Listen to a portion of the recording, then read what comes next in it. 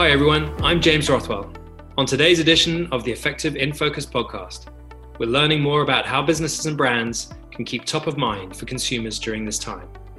And who better to learn from than a shark? Now, you know him from the critically acclaimed, award-winning TV show Shark Tank as a straight-talking investor who gives entrepreneurs his unvarnished opinion. Here to help businesses navigate today's choppy waters is Mr. Wonderful himself, Kevin O'Leary. Kevin, welcome. Thank you very much, James.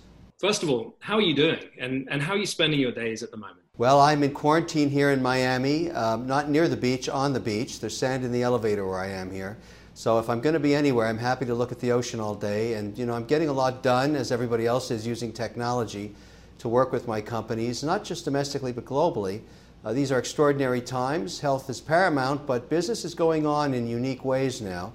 And I think that's as a result of, having a pandemic at a time when we've had connectivity that's unprecedented. Absolutely. And you've had an amazingly diverse career, and it's touched a number of areas that are important to Comcast and our advertising clients. First and foremost, obviously TV, but also marketing, technology, and giving small businesses the investment and guidance they need to be successful. Given the sudden changes we're all experiencing, what's been the biggest impact for you personally in terms of the way that you're doing business? Well, the most traumatic impact for the average, business, and I do a lot of investing in a wide array of sectors, but it's been the collapse of the retail channel, because I don't care what country you're in, retail is down in some cases 100%. And I've got many companies that the typical distribution channel might look like 50% it was in retail, maybe 40% with Amazon, which is definitely true for domestic companies, and 10% direct to their customers. And that's a typical profile. Now, when all of a sudden you go from a robust, growing retail distribution channel to zero, and it's half your business, that puts significant challenges on a company, and some have done very well pivoting, and others have not. And obviously, if you're in food services to restaurants, or you're in entertainment or in sports entertainment, it's extremely difficult. And I've got exposure to all those sectors, so I see the good, the bad, and the ugly of what's happened. But at the same time, I've got, every day I have a series of very difficult conversations I've got to have with companies that are, it's not sure they're going to make it. On the other hand, I have euphoric outcomes of companies that have figured out how to pivot, use different technologies, and are now selling direct to customers. And sales are up 400% because they're in a product category like detergents or sanitization products or gift cards or something that is triggered growth as a result of being in a pandemic society with retail shut down. And so I'm an optimist always, but this is a time to be strategic and understand that during the next, let's call it 6, 12, maybe 18 months, it's going to be a little challenging if you're just relying on retail. And we will emerge as America 2.0 with a different tonality on how we're going to deal with customers.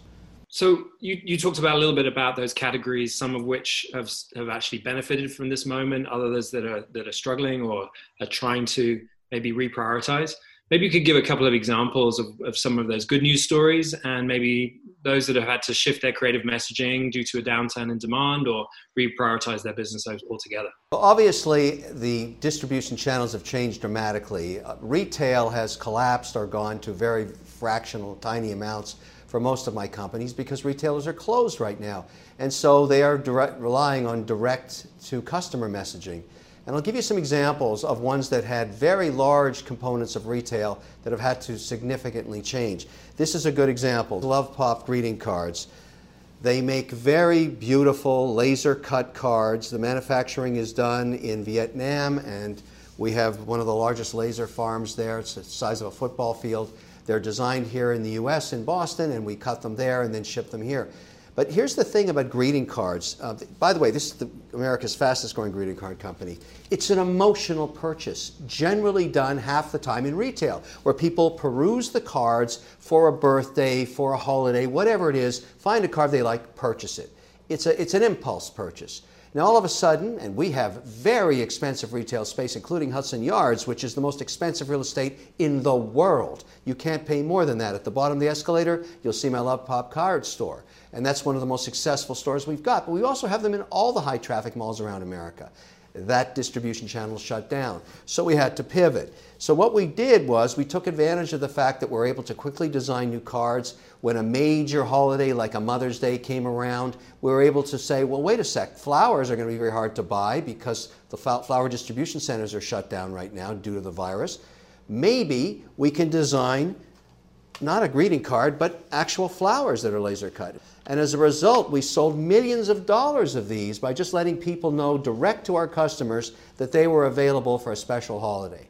And it worked, and in fact replaced almost the majority of what we'd lost in retail. And so we're developing that channel. We'll go back to retail when we can, but right now we want to speak directly to our customers and sell them unique offerings. I mean, my goodness, these things are absolutely beautiful. I mean, I look at them and say to myself, this is fantastic that they could move so quickly. Here's another example. This is a product, another company that really had to pivot. The majority of its sales, the world's only fingerprint lock with a key as well. It's a patent by a company called Benji Lock, another Shark Tank company. This is a remarkable product manufactured in China. We're obviously thinking of moving our manufacturing a little bit for various reasons, but this is a retail product. So we created a commercial online and we reached out directly to our customers saying, look, we're going to, and we use television as well for this one. It's not just that you have to use only digital in social media. You can use television as well. Here's another example, and our most successful television buy, this is Blueland. This is an incredible company that has digitized, or should I say crystallized, detergent and cleaning fluids. And our plan was obviously to roll this out in retail where the majority of cleaning fluids are purchased. But we don't have that option anymore. So what did we do? Produce a commercial and ran it on cable.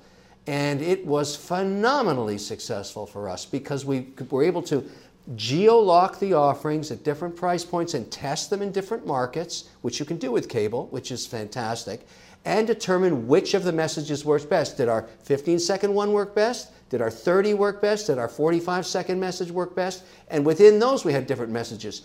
The great thing about television is test, test, test, test, then test some more, and while you're at it, do some more testing. And when you figured out what works, pour the gasoline on the message that worked, and go national if you wish. It's fantastic because your audience has never been bigger.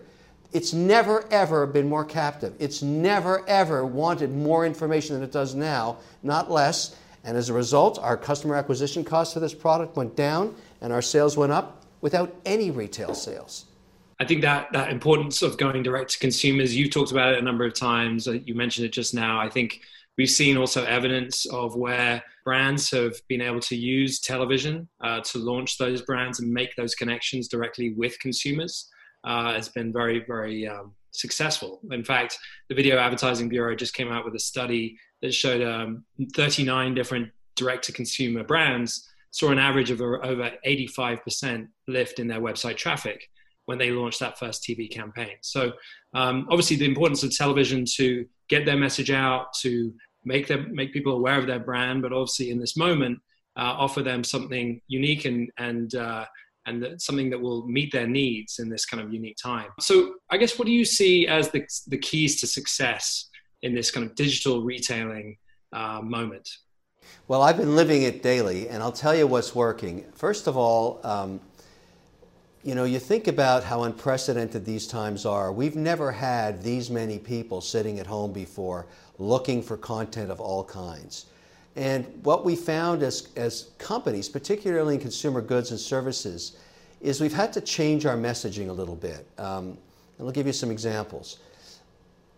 In the old days, before pandemic, when we would do a commercial, maybe we went on cable, maybe we did digital, maybe we did both, we would be very, very happy with a 1.5% to 2.5% response rate. So if we went out to 1 million people and we got 2.5% of them to respond, we were ecstatic. And that would be a great outcome. Now, during this period, and this is stunning, I mean, it's just, I've never seen anything like it. I'm not talking about acquiring new customers now. I'm talking about going back to the existing customer base that's already familiar with the brand, the product, and the service, and reaching out to them with offers like buy two, get one free, or being very honest with them and saying, look, we are struggling here to stay alive, to service you, to keep our customer service up to the standards you've become used to over the years, Because most of my companies, I insist, stay in the top quartile in customer service. That is the metric by which I run all my businesses. That's paramount. So communicating with customers really matters. But when we start making offers like that, we've had experiences of 14, 15, 16, 17% returns. Unprecedented, unbelievable. And what we're beginning to realize is our customers care about us. There's an emotional connection. It's almost like wartime, because it is wartime in a sense. And so they have an emotional connection with the brand, emotional connection with the company.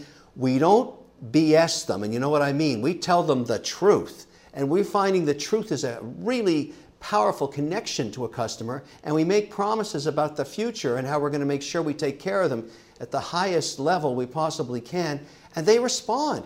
Now, how do you do that? You use every vehicle you can, but in a time like this, when they're there, captive, waiting to hear from you or anybody, get your message out there. No wonder advertising is working. Of course it is, because people, it's the kind of advertising. Your message has to be pivoted a bit. We've experimented with a lot of different messages. This is a time to be serious, no BS at all, ask for support and guarantee customer service, and bam, the response rates go through the roof. I've never seen anything like it before. And it's unique to the situation we're in America right now. I think it's going to be very interesting to see which of those things stick, going forwards, and which will sort of fall away as we get used to the new normal. Well, I know one thing that's going to stick is customer support and service. That matters. You make a promise like that, you better deliver. Absolutely. So you've touched on this a little bit already, but with TV viewership up and captive audiences in their living room, there's a huge opportunity to obviously connect with consumers using the sight, sound, and motion of television to tell stories, to share ideas and share kind of new creative messaging for companies. How else are you advising your businesses on using TV and specifically cable TV? Well, I'm telling them for cable, you don't have to, in today's world. Everybody understands that there's all kinds of compromise. I've been shooting commercials for my companies right in this kitchen where I'm standing right now. I mean, the production costs and the ability to use digital assistants. I've got editors working in Paris, in New York, in Los Angeles, and Vietnam, working on files. I mean, we have unprecedented technology through connectivity now, and anybody can get these licenses and do this stuff together. I mean, I'm here because I have to be quarantined, but we write scripts, we shoot material. We use all kinds of graphics technology, and we get these commercials done for a very low cost. I mean, sometimes they're a matter of a few $1,000s, and they're network quality. They're 1080p or 4K if we want, and we edit them all around the world, so we're working 24 hours a day in different time zones, and whatever, and we shoot different versions, and we test them at different prices and different geographies. That's the other great thing about cable. You don't have to put it out nationally. Try a price in Florida, check out Texas, go to New York. What about California? Make different offers. Make 6 different commercials if they're only costing you $3,000 or $4,000. And test everything, and then you're going to find out which one works, and then pour the gasoline on that one. And we've done that multiple times. It works. It works. And it's a platform that has all of a sudden catapulted to being as powerful as social media, because people are at home watching it by the millions and millions of them. It's a unique time, but it's possible to do a lot of things now under the constraints of being under quarantine. That's my whole point. Obviously, not every business has received financial assistance or the resources necessary to stay afloat, let alone continue marketing at this time. Maybe you could share with the audience some lower cost opportunities business owners and marketers can use to get their brand out there. Well, first of all, you're right. Not everybody's received the PPP. And in my mix of over 50 companies, I've got about 32 of them now that have been successful, but the rest will never be, and it's just for various reasons. But at the end of the day, I'm telling them all, number one, communicate with your employees and tell them the truth about your situation. They need to hear that. I mean, that's very, very important. The employees are the DNA of a business, and we don't know if we're going to be 60, 90, 120 days. We just don't know till things normalize, and it depends on what sector you're in, obviously. I think theaters and sports arenas and restaurants are the last to come online, but there's a lot of other businesses that are doing quite well now. And then what's paramount and low cost is communicate to your customers. I mean, you got to talk to them every single day. And they're willing to listen to you. There's no, as I've talked about, the response rates have been extraordinary. And again, it's a message of honesty that matters. It's not the time to do the traditional advertisement that just talks about the merits of the product. Yes, that's important. Talk about the merits of the business and how hard you are as a business trying to make sure that your quality of customer service and care will not go down. And that is something that really resonates with customers that have grown used to supporting a brand, as we found. And so we're saying, look, we could really use your help right now, and we're making some extraordinary offers to you. It's not expensive to put a campaign like that together and test it and see what works. And you know, in many cases, we found that we've been, what matters is sometimes, I'll give you an example. I've got a company in Oklahoma that makes a very successful insecticide out of lime and citric acid. It weighs 20 pounds though. So it's very expensive to ship. And yes, we use Amazon for some of it, but we'd rather sell it direct if we could. By geo-locking our message to areas 200 miles around where we manufacture, we've been able to buy and get our own drivers to ship direct to our customers, do rings of support, using technology, using the ability to, whether you do with cable or whether you do it with internet, geo-locking the buy so that your message is just heard where you want to service it, and picking up 30 to 40% higher gross margin by shipping direct from the factory. These are little, not tricks, these are just realities about how we have to deal, because we want to capture the whole margin during this period. We don't want to ship 20, 40, 50-pound bags of lime everywhere and lose 40% of the margin when the demand is unprecedented because everybody's at home. Let's just service our local geography for the time being. You talked a lot about honesty, authenticity. You're obviously known for being a straight shooter on Shark Tank and telling entrepreneurs the truth. If you could offer one piece of advice to a small business owner today, what would it be? Communicate with your customers. Communicate with your customers, and number 3, communicate with your customers any way you can. If you are radio silent, they will forget about you and go somewhere else during this extraordinarily challenging time. I tell all my businesses that. I ask them to send me their communications. I want to know on a weekly basis how many times they've used that touch point. What have they done? What have they done to communicate what happened this week? Because it's constantly changing. It is the key. It is absolutely the key. I don't care what sector you're in. Find a vehicle, whether it be television or social media or whatever you're going to use, but communicate with your customers. They will not forget you as long as you're reaching out to them. And that is what is going to make the difference between the winners and the losers. And that's why we're having such unprecedented response rates, as I detailed. I can't get over that. I keep using examples of great campaigns that we've been running and show it to all my companies saying, what are you doing? Get off your duffs and do this. It's working. Kevin, thank you so much for your time today and sharing these valuable insights with our audience. Thank you, James. You asked the right questions, my friend. Thanks, Kevin. That wraps up this edition of the In Focus podcast. Remember, you can get insights like what was discussed at effective.com/insights.